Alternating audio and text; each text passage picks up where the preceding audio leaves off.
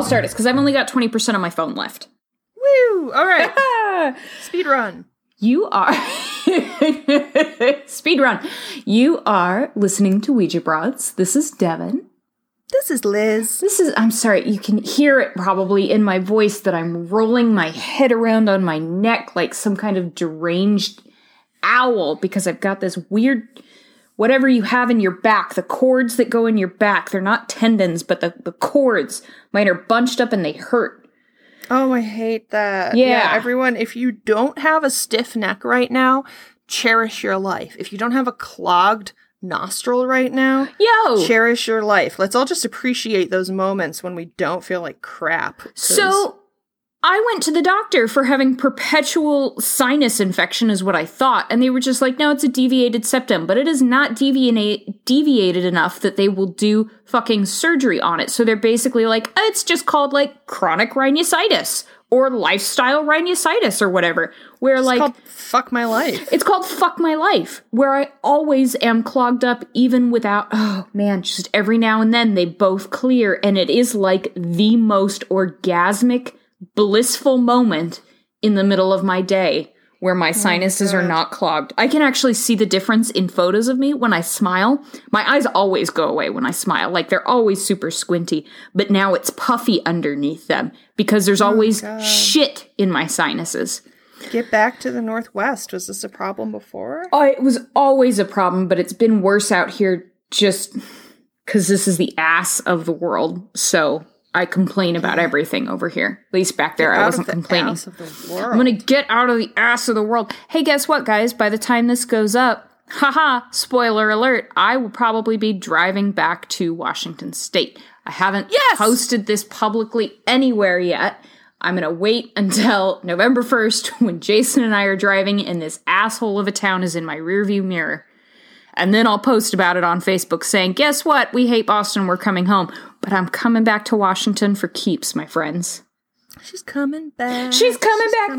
Hey, Liz, you've driven I-90. So as I'm driving back to Washington, what am I going to drive through first? No, well, not first. What am I going to drive through between Montana and Washington? Idaho? Oh, no, you're not. Never mind. Yeah, I am. Because not there. Wait, Idaho's not there? No, remember? No, I don't Conspiracy? remember. Oh, that's right. I do remember. Idaho's not there. Idaho is there. It better be there because I want to talk to you today about Idaho. I have a story for you about a lake monster or a government cover-up. Oh my god, I love it. We're also doing a nice job incorporating states that aren't just Washington lately. Trying so hard, man. All I ever want to do. We can go back to our Spokane wheelhouse. I actually today packed up my, Saga of a Western Town, Influential Women of Spokane, and Spokane from 1910 to 1940. I packed up my Spokane books. If we ever live in the same place again, we've got to make like a library just of all this stuff. That's basically my vision for when I'm a millionaire, through steps yet to be determined, and I own a separate beautiful historical house, I'm going to turn this historic beautiful house, which is historic and beautiful to me, into Airbnb or something where people can come stay and look at all the cool Northwestern stuff. And then one of the rooms will be a library of all the Northwestern books. Yeah. Can't the downstairs be like the brick and mortar base of our museum / gift shop / salon? Yeah. It's wonderful. Well, folks will come from all around to stay in your historic home. And while they're in the area, they should probably go check out Lake Pend Oreille. Lake Pend Oreille. Have you ever been there? I feel like I have, but you know how it is. There's a lot of lakes around There's here. a lot of lakes around here. So, like, I get a vision in my head, but I don't know if I'm actually seeing Pend Oreille, or am I seeing, like, Crystal Lake? Am I seeing Coeur d'Alene? Well, Pend Oreille is, like, one of the big ones, though. It is. It's one of the ones where people have, like, a silhouette of its shape as a sticker on the windshield, and if you don't know what it is, you're like, it looks like a bird pooped. It does look exactly like a bird poop. People online are like, it looks like an ear, which is perfect because pond d'oreille means hanging from the ear. And I'm like, no, it looks like bird shit. It looks like streaky paint splatter. What do their ears look like? Apparently seagull poop. Yeah. Lake Pend d'Oreille is a big one. It's Idaho's largest lake. It's the 5th deepest lake in the nation. It's covering 148 square miles. It's just a big mamma jamma. This is a lot of water. I wasn't expecting that. And it delighted me. I'm so glad. I've been to Pend d'Oreille. I mean, I went to Pend d'Oreille like once a year for 15 years, I guess. My mom had boss Charlene, who had a little lake cabin on it. And, you know, one of those cabins that you bought for $10 in 1970, and then of course because it became a destination was now worth more than any of us could have ever afforded.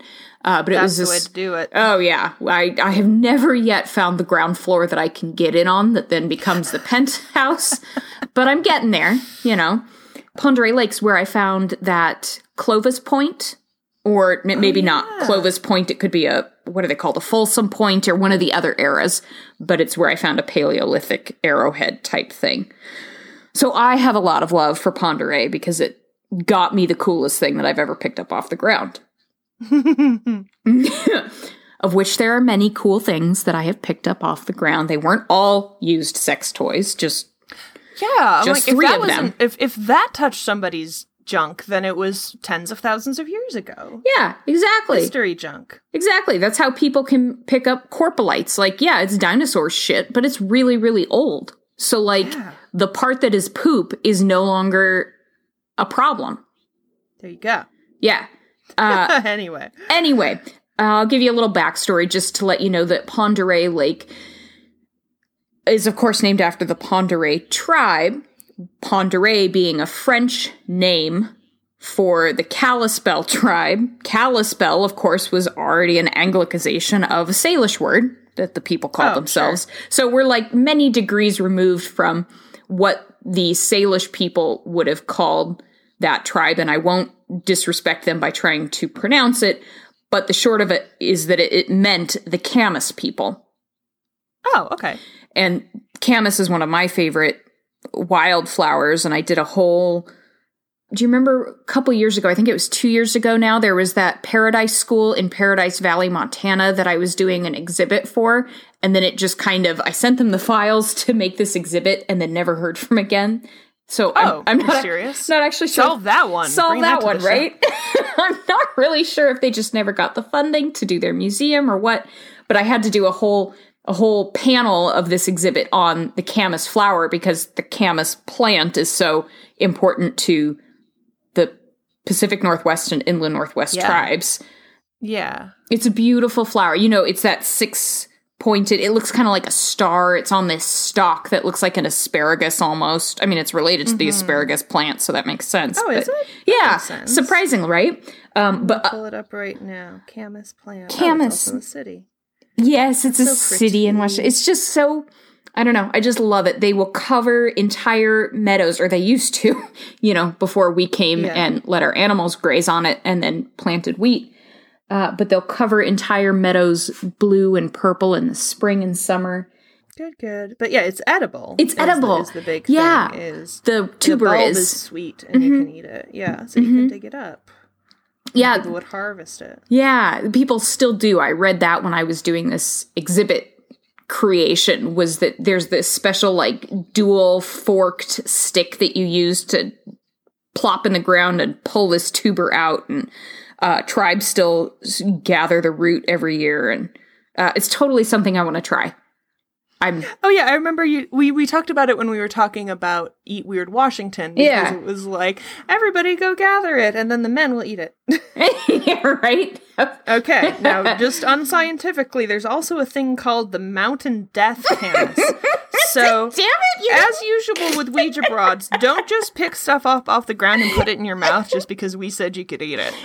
There's difference. Just because Devin said she was going to try it. That's why I haven't done it yet. It was like, I'm confident I can identify the difference in them. but I don't want to die yet. So yeah. I'll wait. When I do dig Camas root, I'll go with someone who knows the fuck they're doing and try to learn the real way. Pretty good policy. But we're talking about Pend Oreille, not the people. We're talking about the lake.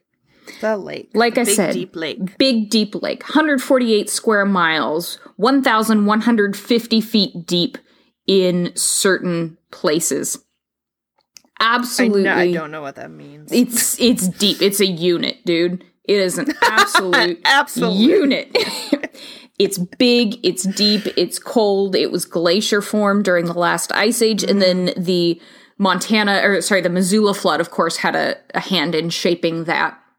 Oh, Eastern. 2 Missoula flood topics in a row. 2 Missoula. I know. We're just so good. But what I'm going to tell you about is not the Missoula flood. I'll tell you about the lake monster that's supposed to inhabit Pend Oreille. Lake monsters. Lake monster. Do you know what the name of this one is? You will once I say it. Is it the Pend Oreille Paddler? It is the Pend Oreille Paddler. They love alliteration. I mean, if you're going to have a monster and you don't want people to be afraid of it. Better than Charlie. Poor Charlie. Oh, you don't like Charlie? I don't like Charlie's name. I like Charlie the monster. Yeah. But I feel bad that Charlie got named after a catchphrase from like a crappy radio show. I don't know if it was crappy. Did it? Yeah, remember Charlie Was You Dare or whatever that was? Yeah, that's why Charlie's named that. I feel sure we talked about this, but probably I just was having an imaginary conversation with you in my head. That's good. But in the days when they were doing, like, radio programs that were basically just, like, vaudeville folks trying to translate whatever they could, which is why I was thinking about this, because I just read a book about vaudeville the other day where they actually mentioned this. There was some kind of, like, humorously accented character whose catchphrase was something along the lines of, Charlie, was you dare? Or, like, Charlie, are you there? Or, like, something like that. So that's why Charlie is called Charlie. Oh, my. Is because it's like, oh, is Charlie there? Is it there? Wow. Yeah. I mean, at that point, just name it Margaret after the terrible Judy Blume book. Are you there, God? It's me, Charlie. Nope. This is called the Paddler. And actually, I don't know why it's called the Paddler, because most reports of it are not that it's, splashing around like a little seal with little flippers kind of paddling through the water. Flippity-doo.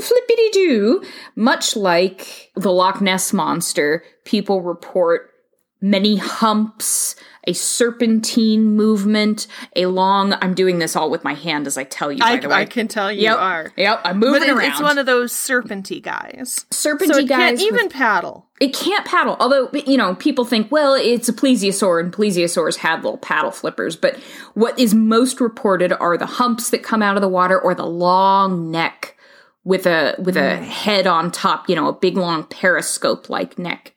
Which is important later when we talk about what paddler, not Charlie, when we talk about what the paddler could be. How about just the Pend Oreille plesiosaur? Oh, or the Pend Oreille pleaser. That's my new name. You can buy that at the truck stop. You can buy that at the truck stop. But a similar number of humps. Well, unlike a lot of lake monster sightings here in the Pacific Northwest, or even unlike a lot of cryptid sightings in general, we don't have ancient Native American lore to kind of cement this as, a long-standing history. The first reported sightings of something fishy in Lake Pend Oreille. I wrote that in my notes, so I was sure to use it. You're very proud of yourself. I'm very proud of myself. But I'll tell you, the first sighting of the first time there was something fishy, now we're back on track, in Lake Pend Oreille was in 1944. Oh, wow, okay. Very recent. Yeah, that's a lot later than most of them. Absolutely, yeah. The first few sightings are in newspapers in 1944 and 1945.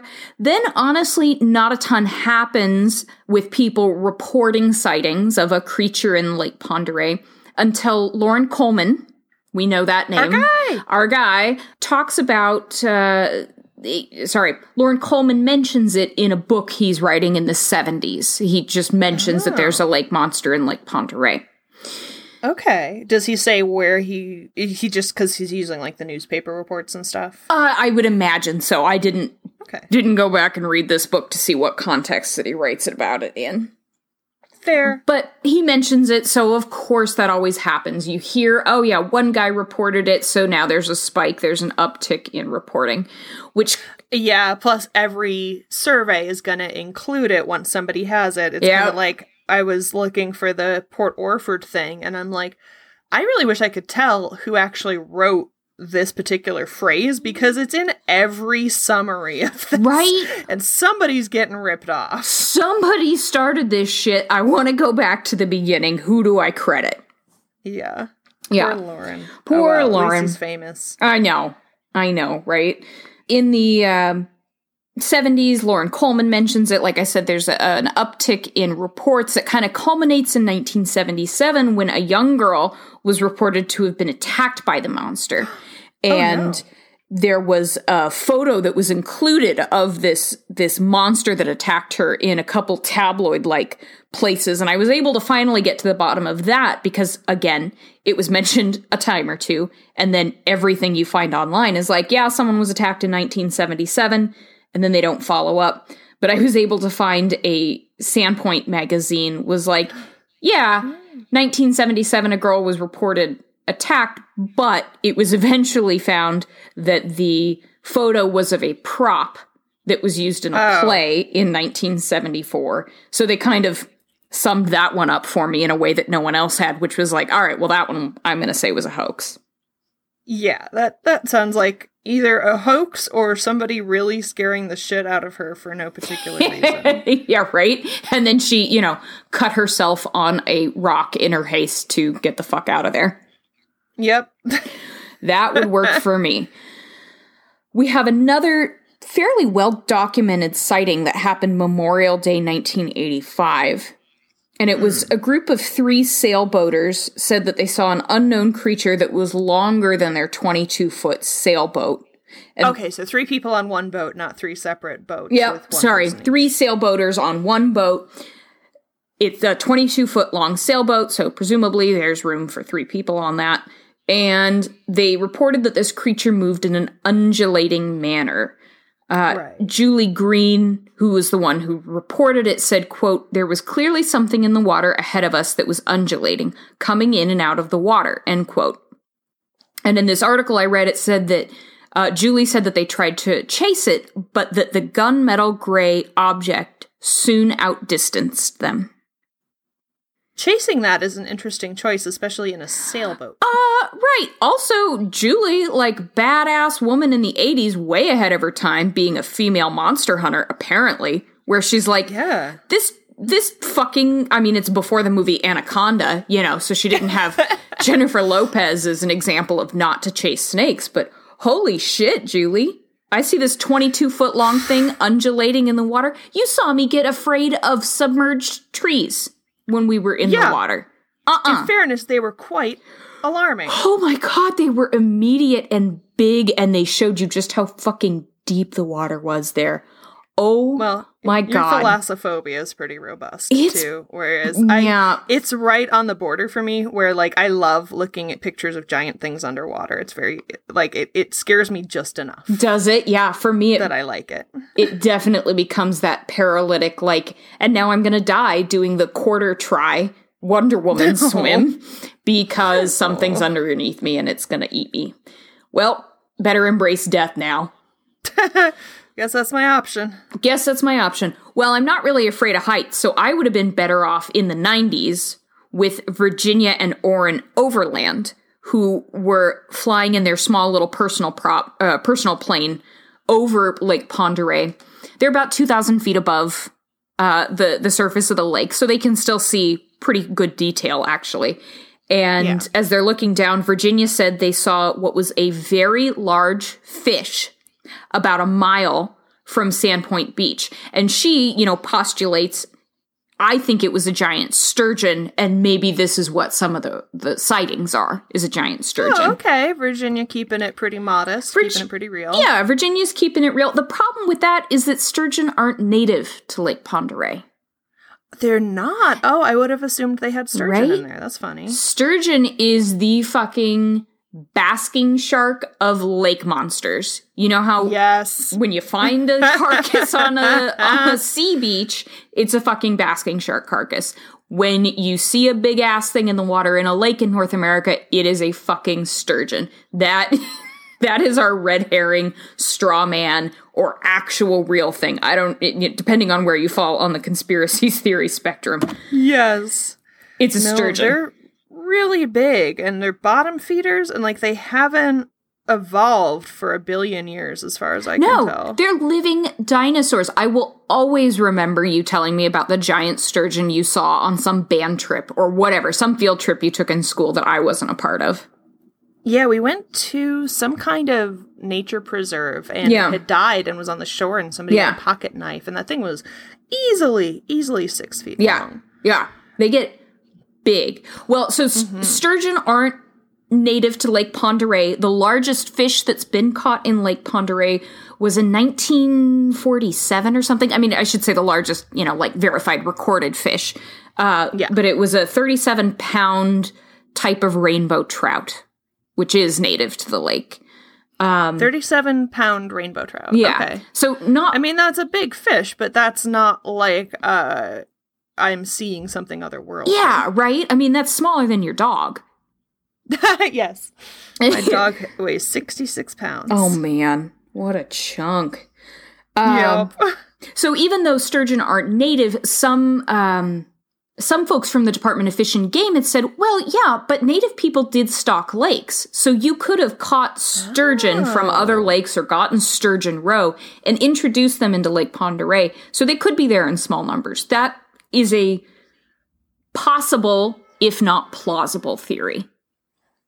Okay. So that's interesting.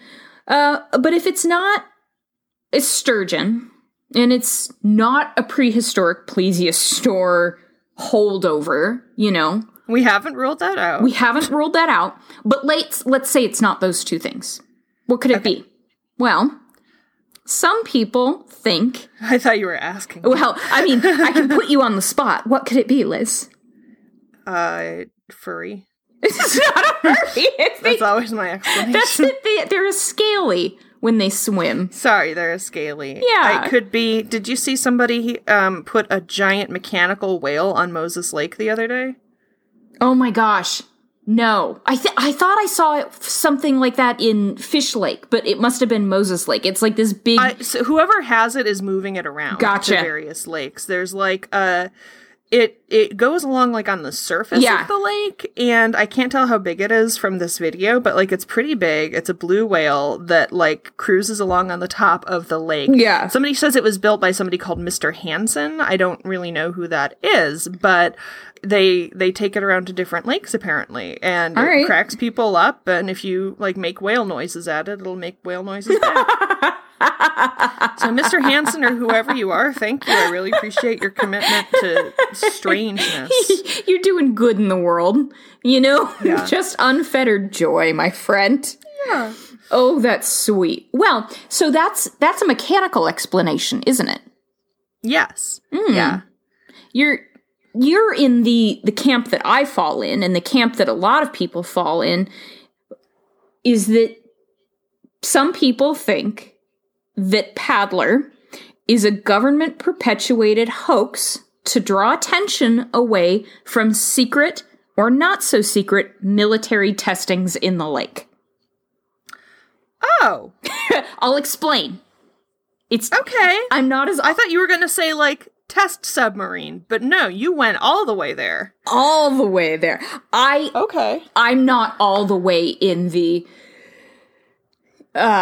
fringe far out, but it is no secret that the U.S. Navy has had a presence at Lake Pend Oreille for the past 80 years. During World War II, the south end of the lake was actually the second largest naval training ground in the world. Oh, just because it's so big and so deep? So big, so deep. We just had Pearl Harbor, and the Navy needed an inland but still Pacific Rim area to do naval training. Okay. So that makes sense. It's now Farragut State Park. which I'm sure you've heard of. I was at Farragut yearly for 15 years for cowboy shoots. I feel like this whole, like, the government is up to some really intense secret stuff also came up when we were talking about the Idaho conspiracy. Idaho just loves to be anti-government, I think. Yep. So we know that there's a military base there. We know that they were doing submarine testings in the lake. And some folks, there's two camps. There's the one that's very extreme, and then there's the one that's less extreme that I fall in, and I'll explain. Some people think that either the Navy started the idea of a lake monster in Pend Oreille Lake so that if people came forward and said, I saw something weird, there's already what am I trying to say? There's already the idea of something weird in the water in place that people are going to go to strange animal and not strange submarine. They're going to think, okay, it's a weird animal out there, right? We don't know what it is. There's already a framework. Thank you. For, you saw the paddler. Yes. It kind of constrains what people are going to think when they hear that. Yes, exactly. And we know, too, that, like, cognitively, if you tell people what to expect, they sometimes remember details that aren't even there. Oh, yeah. So if you tell them, like, here's a place where you're likely to see a lake monster and it looks like this, then when they see something that makes them think of that, they might remember it having, like, a sinuous neck or an eye. Yep, exactly. Okay. Or the other idea is that the Navy was already testing there, which we know is true. And then when someone came out and was like, I saw something really fucking weird, and it kind of looked like maybe a big dinosaur neck coming out of the water, the military was just like, yes, that could be it. It couldn't possibly have been a periscope of a submarine, which we're testing there. That was probably it. It's a dinosaur. Yep, makes sense. Sounds good. Yep. Like Lydia yesterday, when she couldn't find one of her stuffed animals, she looked for 30 seconds and she went, I guess my stuffed animals are alive. Oh my God. Yeah, child. Probably. That's the most logical explanation for not being able to find something. Child. They got up and walked away because probably it is alive. And I like how she said, like, I guess they are alive. Yeah. Like somebody had been telling her that and she didn't really buy it until she couldn't find Octobunny. Yeah, right? Go figure. Who knew? I guess they are alive. I guess so. Occam's razor? What is that? Mom doesn't let me play with sharp things. Not familiar. No. Well, we talked about this, I want to say, on the Cadborosaurus episode or something, or maybe sometimes I can't remember what I've talked to you about just talking to you. I know. Versus what we've released for everybody to listen to. I know. But there really aren't sea creatures that swim along and stick their whole giraffe neck out of the water. No. There's no reason to do that as a sea creature. And in fact, most of the creatures that have had necks like that, like the plesiosaur, they wouldn't have been able to do that musculature-wise, right? Like, the reasons they had snaky necks were so they could lash out really quickly and grab prey. It was not to periscope, because why would you ever periscope if you're an underwater creature? Like, that's what you do if you're a land creature in a tin can and you want to see where you're going. That's exactly right. That's exactly right. Like, there's not trees that they're trying to reach like giraffes. Nope. They're not. They're just trundling along, using those very precarious neck muscles to hold their head way the fuck out of water, up in danger where they could get seen and eaten by other creatures. Of course that's what they're doing. It's just a very human-centered way of imagining what creatures would do. It's like, well, when I'm partially underwater just on the surface, I like to pick my head up. I like to breathe. Yeah. I like to, have a scuba mask or a bamboo shoot in the manner of Daffy Duck. And that's how I am. It's like, no, sea creatures don't orient themselves to the air and the land that way. Like, a lot of them, in fact, the big ones, like, they can't do well if they're partially or fully out of the water. And the things that do need to come out of the water, like whales, will just breach and go about their business. It's just a little bit of them. It's just an iceberg. There's a tiny little tip that comes out, and they're like, well, my blowhole's now out in the air. Cool, better suck in a lungful before I go back down for 3 more hours. Yeah, they don't haul, like, the entire top half of their body out to expend a bunch of energy. No. I mean, I will admit, sea creatures do weird things. So, like, there's those rays that all get together and have, like, a jump in the air party. And I love it. I remember watching it one time and just, like, on a nature documentary of some kind and just dying laughing. Don't they look stupid? They do. Well, they're just, like, flying in the air, and I don't know what it's for. And they go so high, and they put so much effort into it. So I don't want to say that animals would never do something that seems counterproductive or counterintuitive, because there's a lot that we don't know on this gay earth. But I'm just saying, if the paddler operates that way, it's unlike anything we're familiar with. Right. I'll say that. We do know it would be unprecedented. These giant devil-looking pancakes come flapjacking out of the water. Every now and then for our amusement. 6 feet up. However. Oh, man. But yeah, like you were saying, this is not usual. But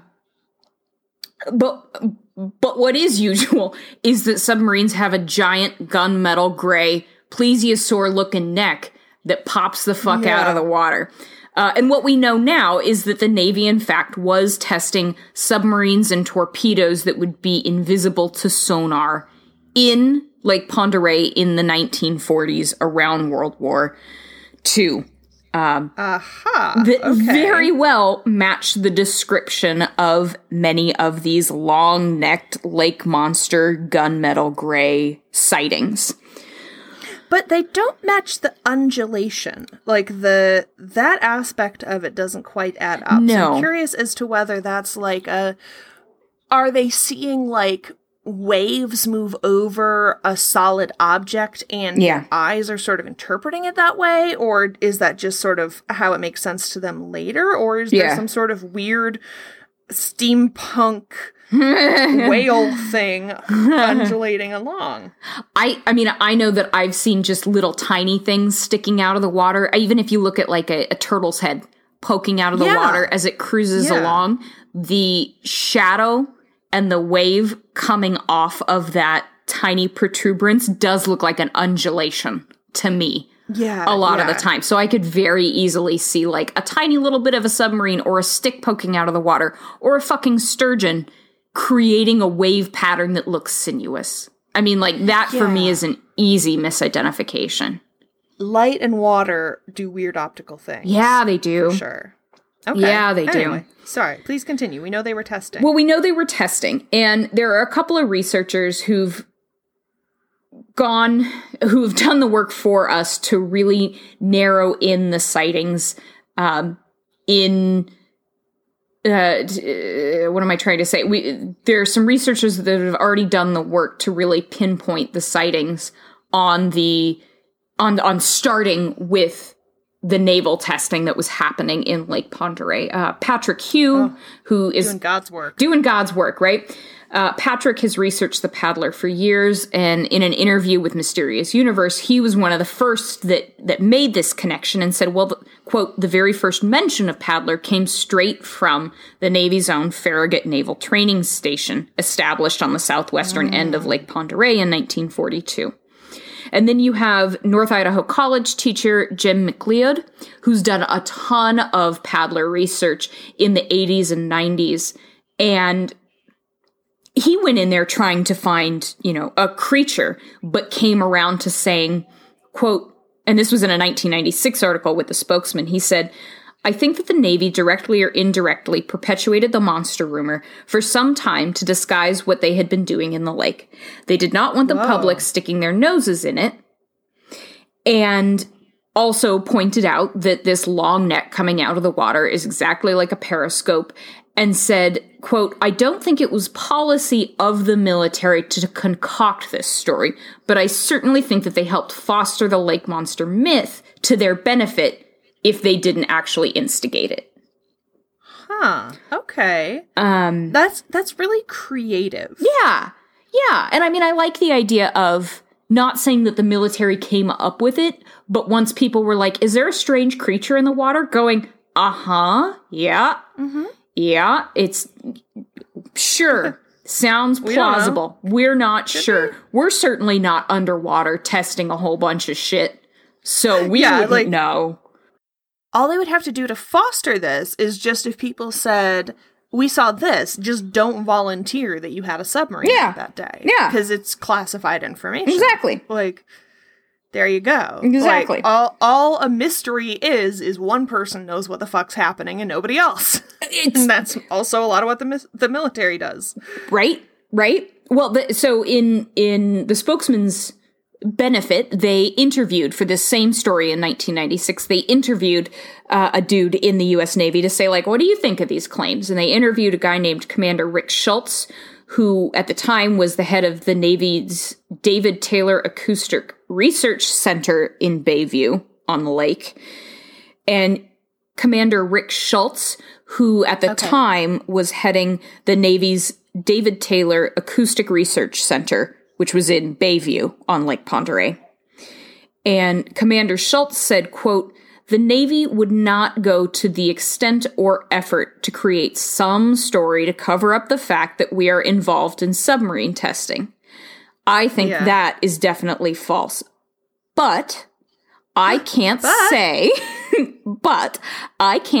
that in the past an employee sitting at the bar didn't lean over to a buddy and say, hey, did you know that? Or that sort of thing. I like his style. Right? I like that. He's like, I'm not saying, we probably wouldn't have done this officially, but... Yeah. But people are people. People are people and people talk. I quite like that, too. I thought it was kind of a cheeky little wink and nod to the audience. Yeah.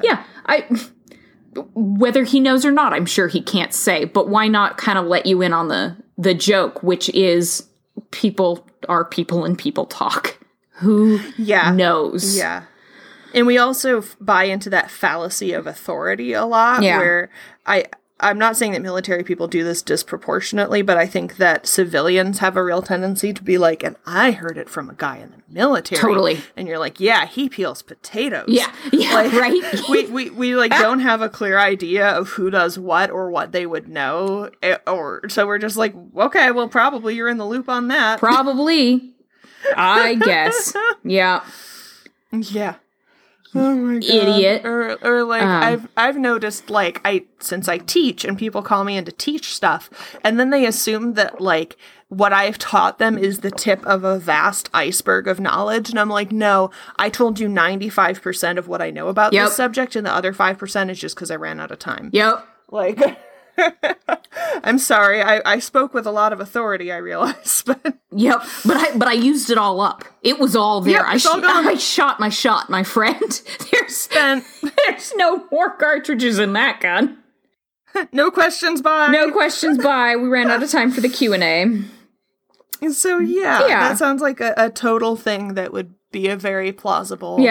oral history of that, and it's not the kind of thing unless you could conclusively say, like, hey, can you give us a record of every time you had a test submarine out and where they were, exactly, and cross-reference it against all the sightings? Exactly. No, I think the timeline matches up. Sightings started when they started doing submarines that, hey, match that description. The Navy still has a presence there. There is still...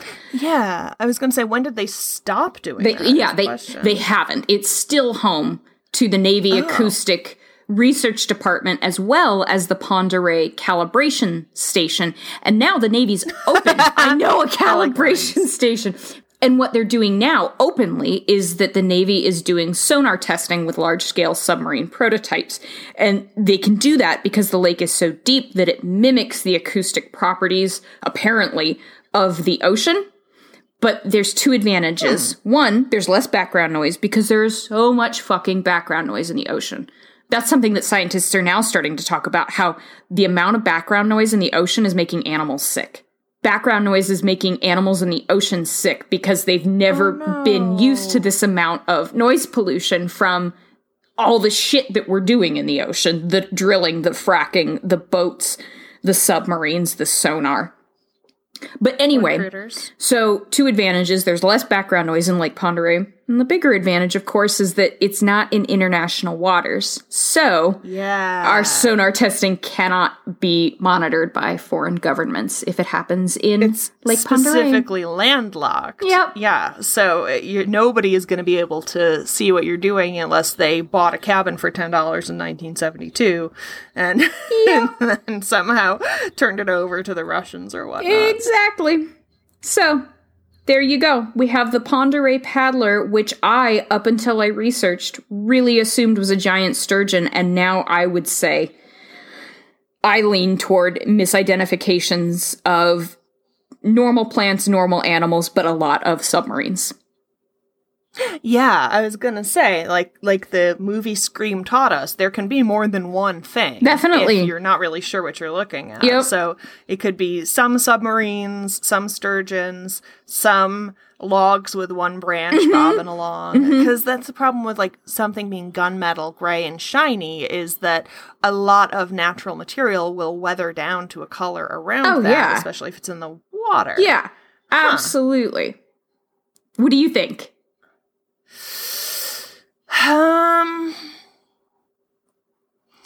I wish there was a term that was like UFOs, but for things in the water. I know USO is already taken. But the idea of that we talked about with saucer, that it's like there's things that you don't know what they are, and you can just describe them and not have to interpret it and label it. Feels like it would do well to translate to this, where to not say, I saw a submarine, I saw a log, I saw a sturgeon, but just to say, I saw a shape and it looked like so, and it was such and such big. It sounds like the submarines got this whole thing started. Yeah. It's interesting to me. I didn't know that they didn't have sturgeon naturally in there. Yeah, I didn't either. I feel like they probably would know if they had sturgeon at this point. You would think. I'm also surprised that they don't have any legends, because normally you can dig up some kind of legend. Yeah. To say that there was such a thing. Hang that hat. Ooh, the ancient legend of the lake with no monster in it. It was so cursed there was no monster at all. Yeah. But relative to some of the other ones we've talked about on the show, like Caddy, like I really was all on board to dive in with Caddy because I like all the different sightings. Yeah. I like how consistent it was. I like how bad the hoaxes were. Yes. The people that just had like that log with a mouth on it and 2 button eyes, and they're just all holding it. Like, we spent all morning doing this. We brought a sack lunch. It's so bad. Look at his teeth. 30-year-old. It's perfectly stiff. They just had an arts and crafts day on the beach. If I were in the Navy, and this is exactly why I'm not, I would love the idea of making some kind of stealth thing that was not about being invisible, but was about being visible but unbelievable. Oh, man. It'd be like having an assassin who was a clown. Oh, man. You know? I love that idea. You're like, here's my stealth submarine. It looks like a fucking sturgeon. Here's my stealth submarine. It looks like a plesiosaur. And because if you sound out of it enough, if you're like, I think I saw a submarine, or I think I saw a sea monster. Imagine trying to convey, I think I saw a submarine disguised as a sea monster. Everybody's gonna be like, all right, weirdo. Right? That makes a ton of sense. I saw a submarine, but it had a bunch of graffiti on it that said, your mom? Like, I don't know how to tell you this and make you believe me. Yeah, I saw a submarine, but the periscope had those eyelashes on it, like some people get for their car headlights. That's felt like it was looking at me. No quicker way to No one would ever believe you. It was a submarine, but you know, when the periscope came out of the water, it made that slide whistle noise.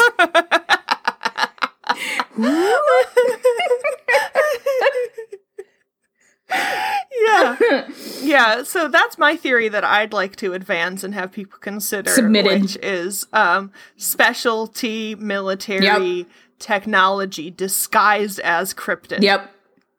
Because again, if I were making a stealth airplane, I would make it look exactly like a flying saucer, and everybody would be like, I don't know what you saw, but... But that can't be real.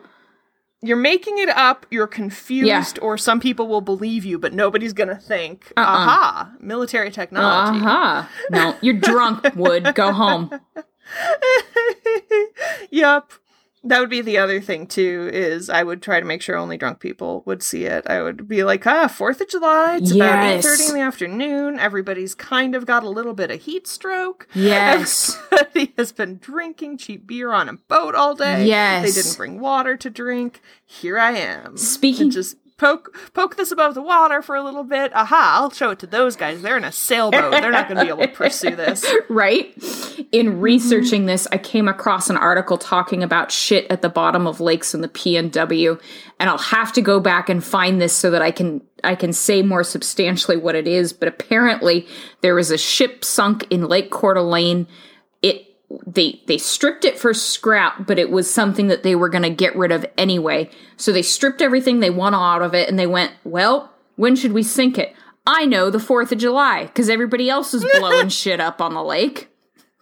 Whee! So they blew it up on the lake, much like the C word on Arrested Development. During a bunch of fireworks and shit, so that no one would know.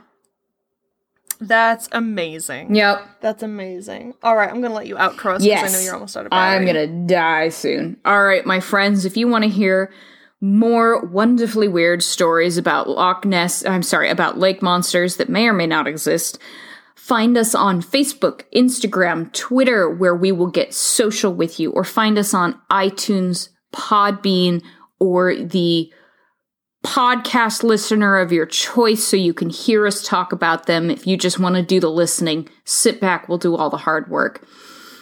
You can find us on our website, which is ouijabroads.com. If you want to throw a little bit of money at us, you can find us on Patreon. Liz, am I forgetting anything? I couldn't hear a fucking thing you said that entire time. Shit! So I just decided I'd wait until you were done. Yep. And then you would be like, where'd she go? And then I would say, die weird.